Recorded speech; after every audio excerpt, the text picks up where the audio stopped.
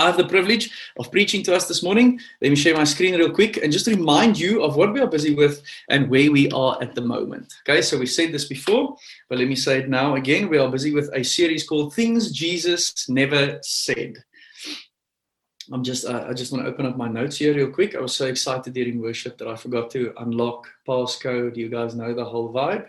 So this is our current series, Things Jesus Never Said. We started off by saying that God won't give you more than you can handle. That's actually something that Jesus never said. That was part one. And I do like the image, so I just want to leave that with you. I think the image speaks volumes. The second sermon I preached, and the theme for that sermon was God wants you happy. Also something that Jesus never said. Part three was last week. And that was, it doesn't matter what you believe, which is also something that Jesus never said. So the theme for today is part 4 of our current series, and that is, it doesn't matter what you do, which is also obviously something that Jesus never said. Now, I want you to look at the image just before I stop sharing our screen, because I think if you look at this image as a Christian, as a believer, you might go, dude, that is a bad idea. You are most definitely going to hurt your foot. If you look at this image as a non-believer, you might also think that it's a bad idea. But in the context of what's right and what's wrong, you might feel, listen, dude, if I want a nail in my foot, then I'm going to have it. Okay? So I don't think you should give me any commentary about the fact that I might be stepping into a nail. That's my thing to do, and it's my responsibility. So I thought the artwork was nice. The lady who designed it for us, her name is Tamera, and I just want to leave that image with you. So Things Jesus Never Said, part 4, it doesn't matter what you do. Now, guys, let me be honest. I'm just going to stop sharing my screen here for a second. Initially, when we planned this series, we thought it was going to be fun. The themes are going to be quite quirky. It's going to create earworms. It might create some engagement from the outside, and people are not in the church. And we believed that what we are going to put out was going to be really relevant topics for all of us. Now, I just want to keep it real and tell you guys that this has been 3 unbelievably hard sermons for me to preach and to prep. And let me tell you why. The amount of unlearning that we have to do to get rid of these cultural sayings and these cultural truths that Jesus never said actually takes some doing, guys. It's hard to unlearn something that you've gotten so used to. I think most of you can agree with that. Secondly, once you've unlearned something, to relearn something new is also difficult, okay? I mean, I'm not saying I'm old, but I am turning 36 quite soon, which means physiologically, my brain has been as mature as it's ever going to be. That's quite shocking, actually, to think about it, for 10 years, right? So once you hit 25, your brain goes, okay, dude, I'm done growing physiologically. Now you have to keep me agile, and you have to keep me trained and learned. And if you don't, then your brain just loses the ability to learn something new. So learning something new is tough. And probably the hardest part for me is once we have now debunked these cultural myths, once we have relearned what Jesus actually said, to hold on to those things and to believe it, as weird and countercultural as it might sound, is really, really hard for me, guys. So this series is working inside of me. It's resonating well with me. We had a lovely city group on Wednesday night where we discussed this. And I'm actually quite sad that we left the discussion of the series so late into our city group gathering. We did some family admin first, because once I asked, guys, what's resonating with you about the series? The conversation was absolutely phenomenal. So it's been hard. It's been awesome. It's been transformative. It's been tough. It's been rough for me to prep these sermons. It's been tough to preach them because I know that they do sometimes land as a very hard and very stern word. And guys, newsflash, today is going to be no different, because today we will speak about sin and we'll speak about intimacy with God. Okay, sin and intimacy with God. Why? Because that is a golden thread right through the Bible, right? So we see sin right in the beginning, and we see God wanting to be intimate with his people right through the story of the Bible. And eventually the Bible ends with God being amongst his people and his people living with him. Okay, so sin and intimacy with God is something we, if you are a believer, experience daily. which means that we would have stories for days if we start speaking about these two things. I think a good illustration is sin and intimacy with God is pretty much like hunger and food, right? If I would have all of us talk about, so tell me about when you're hungry, and tell me about food, and what you love, and how you chow it, and what you had yesterday, we would have a colossal amount of stories. Why? Because it's a weighty topic. It's a topic that's real to us. It's something that we experience daily. So let me speak some truth right at the beginning. And then you'll see why I say this as we progress through our gathering. If you believe, it doesn't matter what you do, as long as you don't hurt anyone, I'm telling you now that you will justify your sin. You won't repent of it. You'll justify it. And even worse, it will kill your intimacy with God.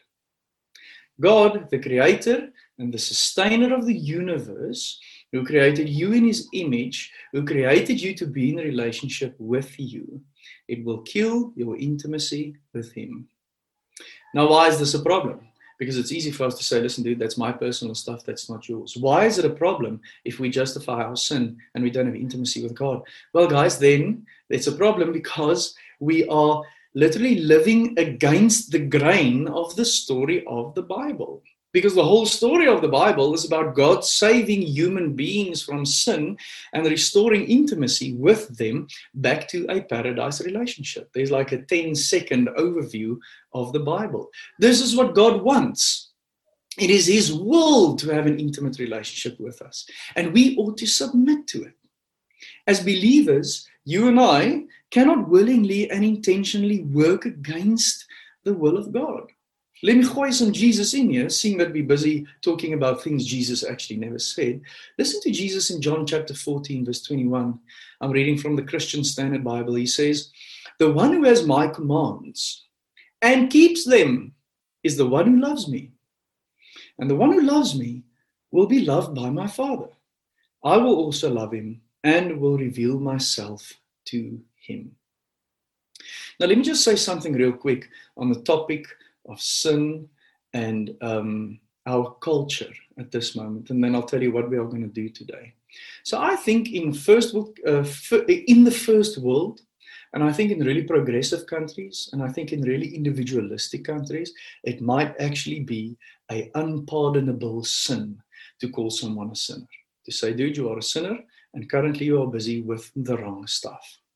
I actually, as a resident of the Republic of South Africa, a citizen, I don't think we are quite there yet because we are so bound to our families, right? So South Africa is still, by and large, a family-oriented society, which means that we do have spaces and we do have mechanisms in South Africa in which we can say, listen, dude, what you are busy with at the moment is not right. You guys know, family meetings, input from parents, input from siblings, input from aunts and uncles. It's not that weird in South Africa to tell someone that they are wrong. So I think we can. But what I have seen in our society, because of the way we live, that doesn't mean that we should always expect change or that we will also always see change, right? So you can tell me that I'm wrong. You can tell me that I'm a sinner. That really won't surprise me. But that doesn't mean that I'm going to change. Why? Because the way we live, especially, I think if I just look through the participants list, most of the people in this service at this moment, we have so many things of our own. Right? I've got my own computer, I've got my own job, I've got my own bank account, I've got my own money, I've got my own devices, I've got my own. Which means that it leads me to believe that I could pretty much do whatever I want. Even though you might reprimand me, even though you might tell me that I'm in the wrong, even though you might want to help me up when you do see me sin, it doesn't necessarily mean that I'm going to change. So that's one thing that I think is important for us to see about our culture, is even though we have that ability, it doesn't mean that we will change. The second thing is we definitely live in a world and in a country that has sugar-coated the word sin and that has sugar-coated the word wrong, and that has sugar-coated, I think, this ability to call something sin. Okay? Let me tell you what I mean. So if you just think about If you think about adultery is a rough word, but oftentimes people would say something like, they had an affair. That's a way of sugarcoating it. Or let me use a different example. People who have sex outside the bonds of marriage, right? Premarital sex, it's called. It's not called premarital sex. It's called fooling around. It's called experimenting. It's called experiencing.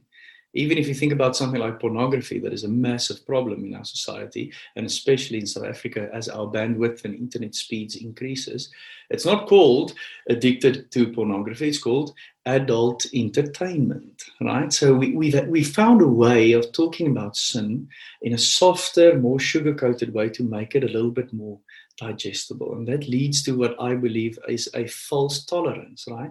So we say we tolerate things, we say we tolerate different viewpoints, we say we tolerate this fact that all of us are individuals and we can make whatever decisions we want, but we tolerate them by actually not calling them what they are supposed to be called. Now, I've already stated why this is a problem, why we should preach about it, and why we should engage it as individuals. Let me give you one more reason.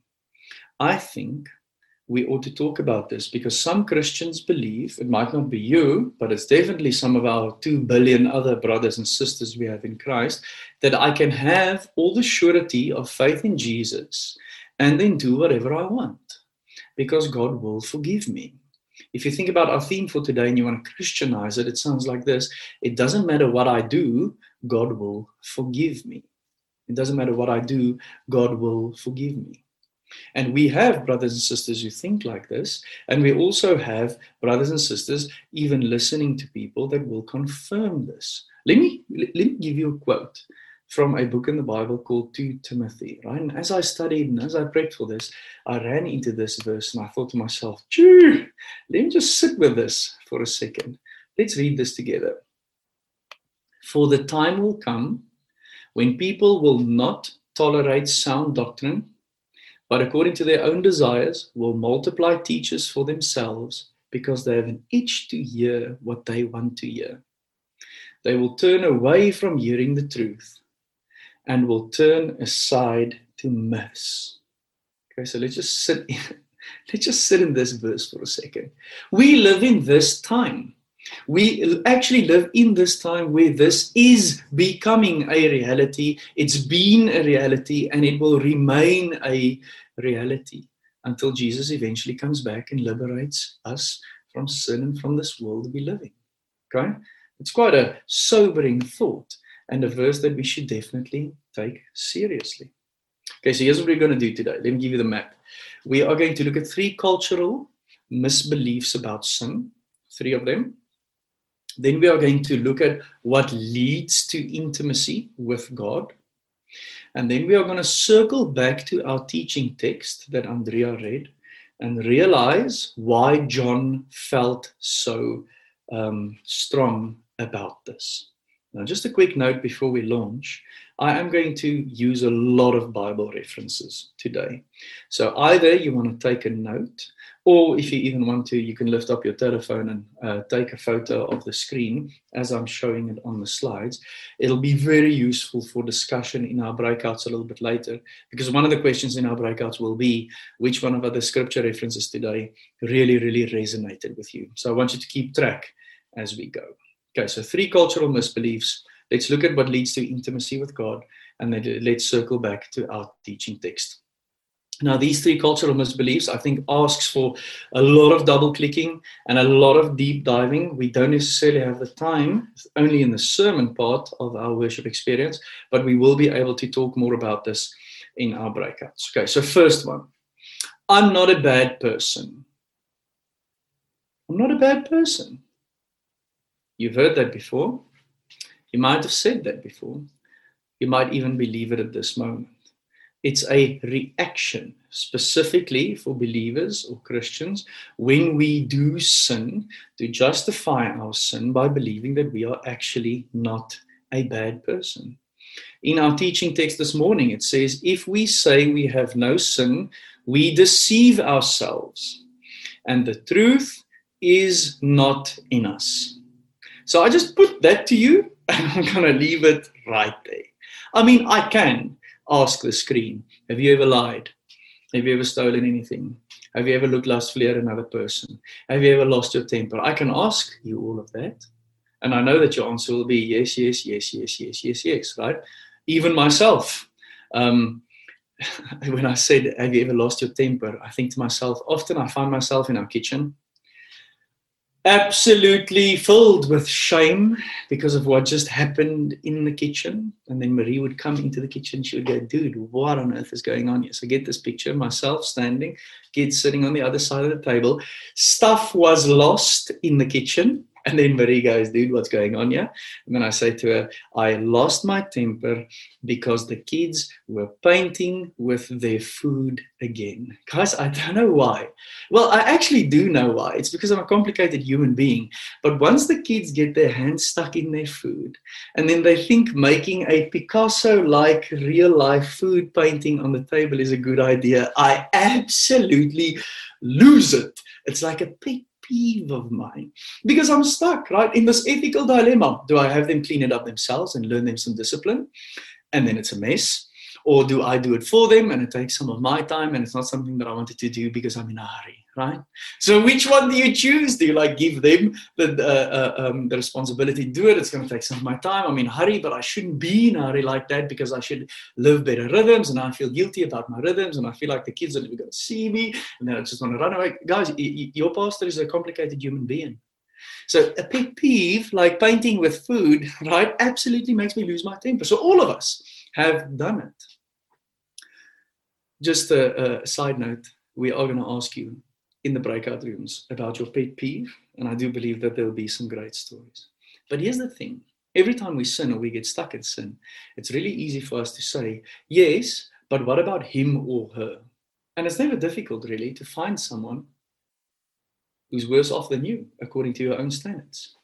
But that's the problem for us, is other people are not our standard. Our standard is a holy and a perfect God. And if you believe that God is holy and perfect and we measure yourself against him, you will find the following truth in the Bible. This is Paul, Romans 3, verse 10, that says there's no one righteous, not even one. Now that's Paul quoting from Psalm 14, verses 1 to 3, and Psalm 53, verses 1 to 3. And just as another side note, it's a little rabbit hole. I'll just define it. I won't go down it though. You guys know that Jesus grew up as a Jew, right? You guys know that Jesus prayed at least one psalm 3 times a day, every single day of his life. Jesus used the Psalms as his prayer book. Can you guys imagine Jesus standing in corporate worship or in the synagogue, singing, there's no one righteous, not even one, repetitively, seeing how his brothers and sisters in the Jewish faith says that, and then feeling the weight of, I am going to be the one that's going to sort this thing out. That must have been absolutely gripping. But here's the thing. Until you see yourself as a sinner, you won't see your need for a savior. So it is a cultural misbelief for us to think that we are not a bad person. Let me put down a second one. Second misbelief about sin is we believe that all sin is the same, right? So who are you to judge me? What I'm doing isn't any worse than what you are doing. Sin is sin. Now that's actually something that Jesus never said, right? So we know that the Bible teaches us that all unforgiven sin leads to eternal death, okay? That is a biblical truth. So all unforgiven sin leads to eternal death. Let me show you. So this is once again the Apostle Paul in the book of Romans, chapter 6, verse 23. It's easy. He says, for the wages of sin is death, but the free gift of God is eternal life in Christ Jesus, our Lord, right? We all know that. But using a verse like that to justify why the sin you do is exactly the same as someone else's sin is to miss the consequences that comes with sin.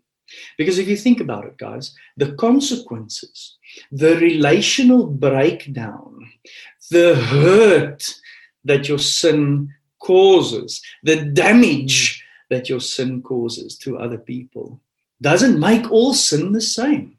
I mean, let's take a few quotes from Scripture, okay? I just want to throw this at you. This is Jesus himself speaking in Luke chapter 20. And here's what he says. While all the people were listening, he said to his disciples, beware of the scribes who want to go around in long robes and who love greetings in the marketplaces, the best seats in the synagogues, and the places of honor at banquets. They devour widows' houses and say long prayers just for the show. These will receive harsher judgment. Why? Because you weren't meant to do that. On the contrary, you were meant to do the opposite. And because you actually meant to do the opposite, but you persist in doing this thing, you will receive a harsher judgment. Why? Because the damage is far-reaching. The damage is not only to yourself, the damage is to someone else, which leads to damage to someone else, which leads to damage to someone else. So it's a cycle that comes from your sin. And if that is the truth, well, then the judgment you will receive will be a harsher judgment. So that's Jesus. That's him speaking. Look at Jesus speaking to Pontius Pilate in John chapter 19, verse 11. Jesus answered him, you would have no authority over me at all unless it had been given to you from above. Right? That's Jesus putting Pilate in checkmate, saying, listen, dude, I didn't come to this place because you wanted me here. I came to this place because I had to be here. And then Jesus says, therefore, he who delivered me over to you has the greater sin. Why? Because the consequences of it is far-reaching and it's damaging. So that's Jesus, 2 quotes from him himself. Let's look at Paul the Apostle. This is Paul the Apostle in 1 Corinthians 6, verse 18. He says, flee from sexual immorality. Flee from it. Run from it. Why? Every other sin a person commits is outside the body. But the sexually immoral person sins against his own body. So there's degrees of comparison between sin. And just saying, listen, dude, sin is sin and all sin is the same and you can't judge me or you can't call me out is a lie. Because the consequences of our sin is far-reaching. And this isn't me encouraging you to do small sins with small consequences. This is me encouraging you to think about the consequences of your own sin. And therefore, it does matter what we do. Because sin has consequences. And some of them hurt more people than you could ever imagine. The third cultural misbelief about sin is, since I've already done it, I might as well keep doing it. Anybody? Since I've already done it, I might as well keep doing it. Okay, so I wanted to use the illustration of a slab chocolate in the kitchen cupboard.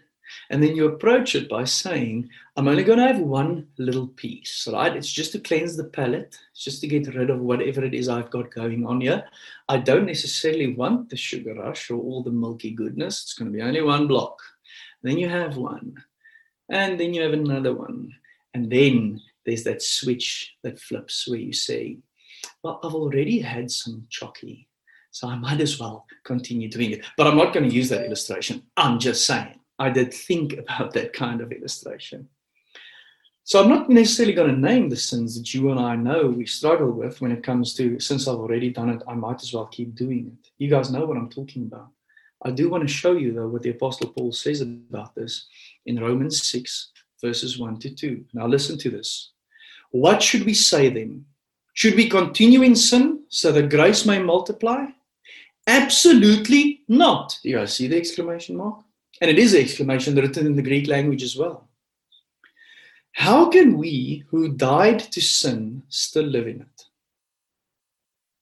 The reason why we shouldn't continue doing it, even though we feel like we have already started doing it, guys, is because sin is progressive.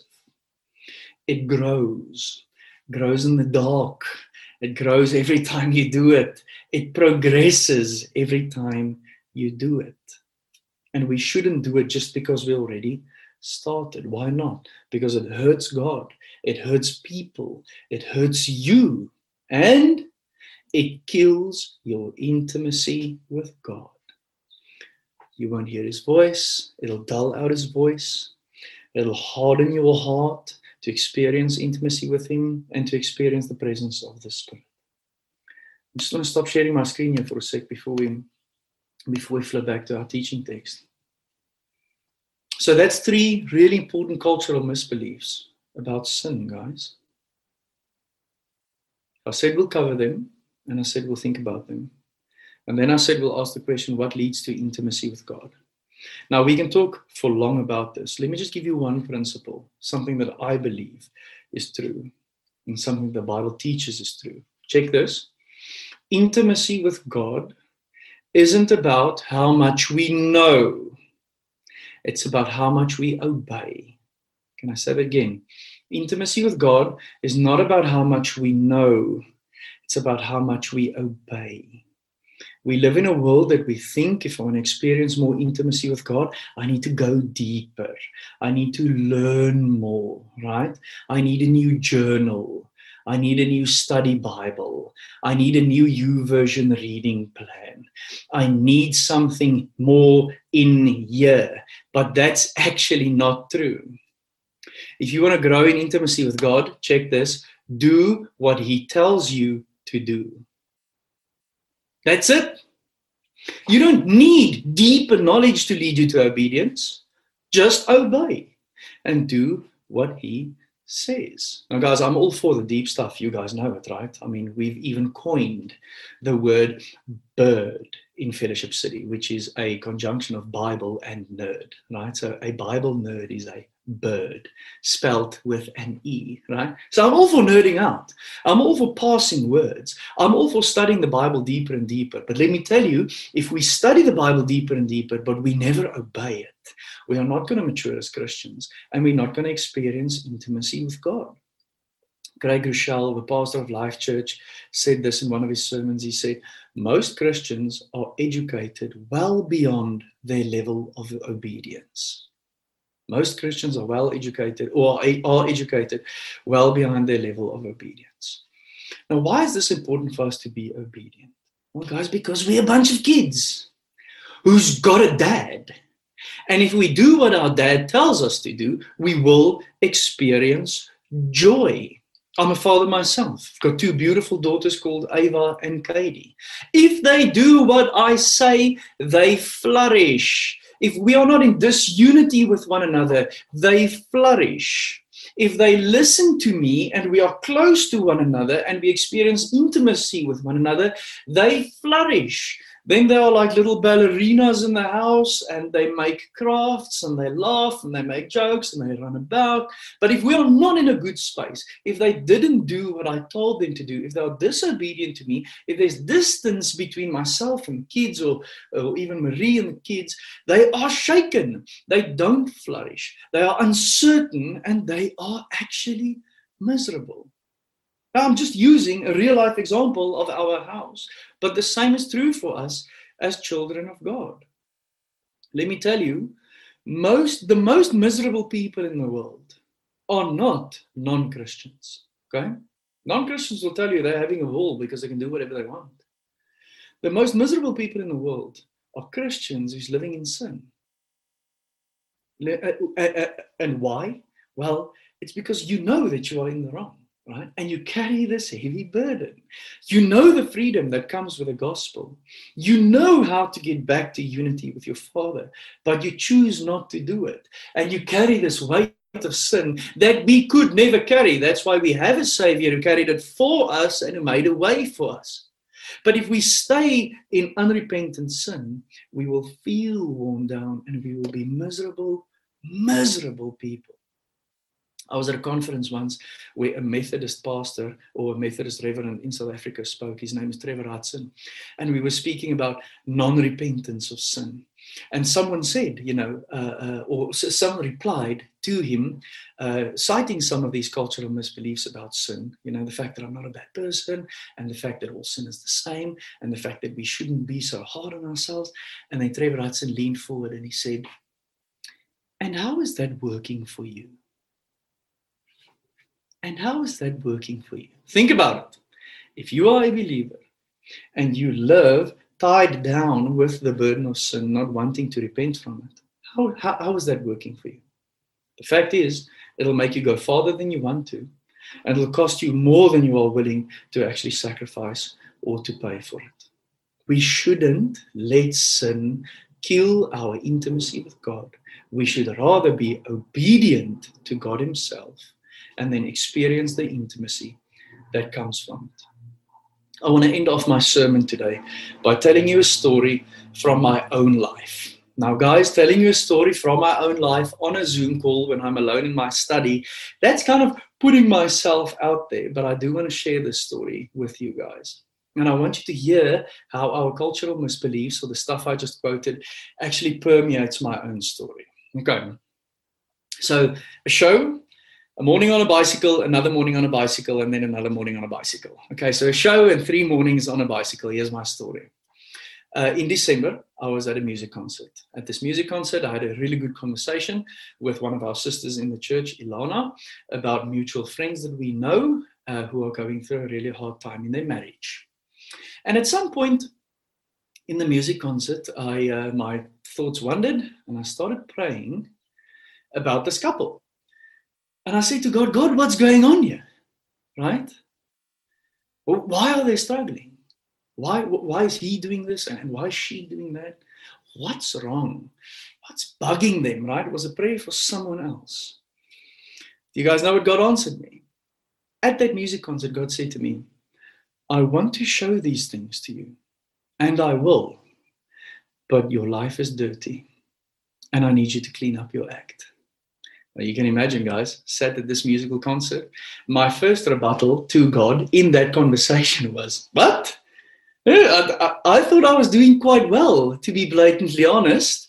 I mean, I was working through 3 sermon series at the time, one in the Old Testament, one in the New Testament, and 1 thematic sermon series. I was on holiday, washing dishes, serving my wife, loving my kids, being frugal with our money, being generous if that was needed, serving our neighbors, being friendly, trying to make conversations. I was looking after my body. I was on a bicycle. I was cooking food. I was eating healthy. I was witnessing about how awesome God was through this year. Can you see me? Right? Answering God Himself with, listen, I'm actually not that bad, but okay, that's cool. So that evening I decided, as God answered me, I'm going to submit to this, and then I'm going to pray about it, right? So God said to me He wants to show me something, but He wants me to clean up my act. So then one morning on a bicycle, which is kind of a trend in my life at the moment, I prayed about it and I asked God, well, what is it that you want me to do? How do you want me to clean up my act? And He said to me, here's what I want you to do.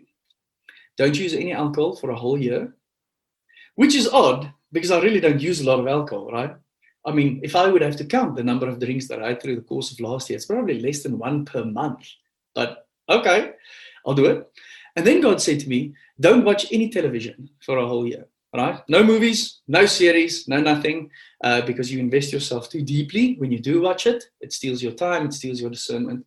I want you to stay away from it. And guys, let me just say a disclaimer. If you are currently watching a series and it is changing your life, that's fine. I'm not saying that you should stop watching it. I just said that God told me to stop watching it. Another morning on the bicycle, I prayed about this again and I said to God, it feels a little bit odd to me because I'm not using a lot of alcohol and I'm actually not watching a lot of telly. So why is it that you want me to clean up my act? What are you busy with in me? And then God said to me, dude, brace yourself.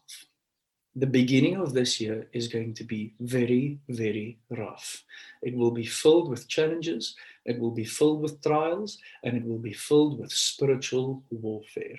I need you to beef up on your spiritual muscles. I need you to beef up on your prayer life, and I need you to beef up on your discernment. It is coming at you. Fasten your seatbelt. And I literally went home, unclicked my feet from the pedals, and I said to Marie Love, God just told me that we should brace ourselves for one of the hardest times of our lives. And that's what He's busy with inside of me. And then the last morning on the bicycle, I was going up a massive hill just outside Stilbaai, and the sun was coming up on the eastern side. I was driving in a northerly direction, and I said to God, we've had such a phenomenal time. It was 5 great weeks, all these cool people and all these experiences. Like, what are you busy with What are you teaching me, right? Because I know I need to clean up my act. I know what I have to do, and I know why I have to do it.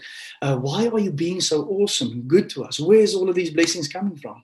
And I felt God saying to me, who said that I'm done showering you with love and blessings and treats? I'm your dad. You don't hustle. I give, right? And you're my boy. And therefore, I'll treat you, and I love you, and I'll bless you. What's the moral of my story? The moral of my story is go to a music concert and get yourself a bicycle. I'm joking, guys. I'm joking. That's not at all the moral of my story. The moral of my story is that one simple prayer that I wasn't even praying for myself, right? I was praying it for someone else. And one response, one obedient response, even though I thought I was doing well, led to this whole range of revelations from God Himself. And how has the beginning of our year been? It has been absolutely horrifying and terrible. My wife and I, in our almost 10 years of marriage, has never gone through a season like we've gone through in the beginning of this year. Every single thing, from personal to family to corporate to church, has been an absolute horror show. And how am I still standing? Well, because of that one moment of obedience in December, so that God could reveal more things to me and more things to me and bring me closer to Him, so that He can show me more impurities in my life, so that He can show me a bigger need for repentance, so that He can show me where I ought to be holy, so that from that place I can live the life that He destined to live, that He destined for me to live. That's why our teaching text is such great news, and I want to end us off with that. Let me just show you again to verse 8 and 9 in our teaching text. If we say we have no sin, we deceive ourselves, and the truth is not in us. Well, point made. Just look at verse 9, guys. If we confess our sins, He is faithful and just to forgive us our sins and to cleanse us from all unrighteousness. Remember, friends, that this is written by someone who walked with Jesus, who even quoted Jesus word for word in the gospel that is called the Gospel according to John. This is from someone who knows the things Jesus actually said. And that's great news for us. Let's pray. Lord Jesus, verse 9 comes as ointment to our wounds. It comes as water to our thirst. It comes as bread to our hunger. It is exactly what we need to hear this morning. I pray that you would plant these words deeply, deeply in our hearts and in our minds, that you would grow them and that they would come to great fruition. We do realize, Lord Jesus, that it does matter what we do. We want to be faithful, we want to be obedient, and we want to experience intimacy with you. I pray that you would bless our conversations as we have them now in breakout rooms. I pray that you would not leave us unchanged after what we heard today. We pray that in your name. Amen.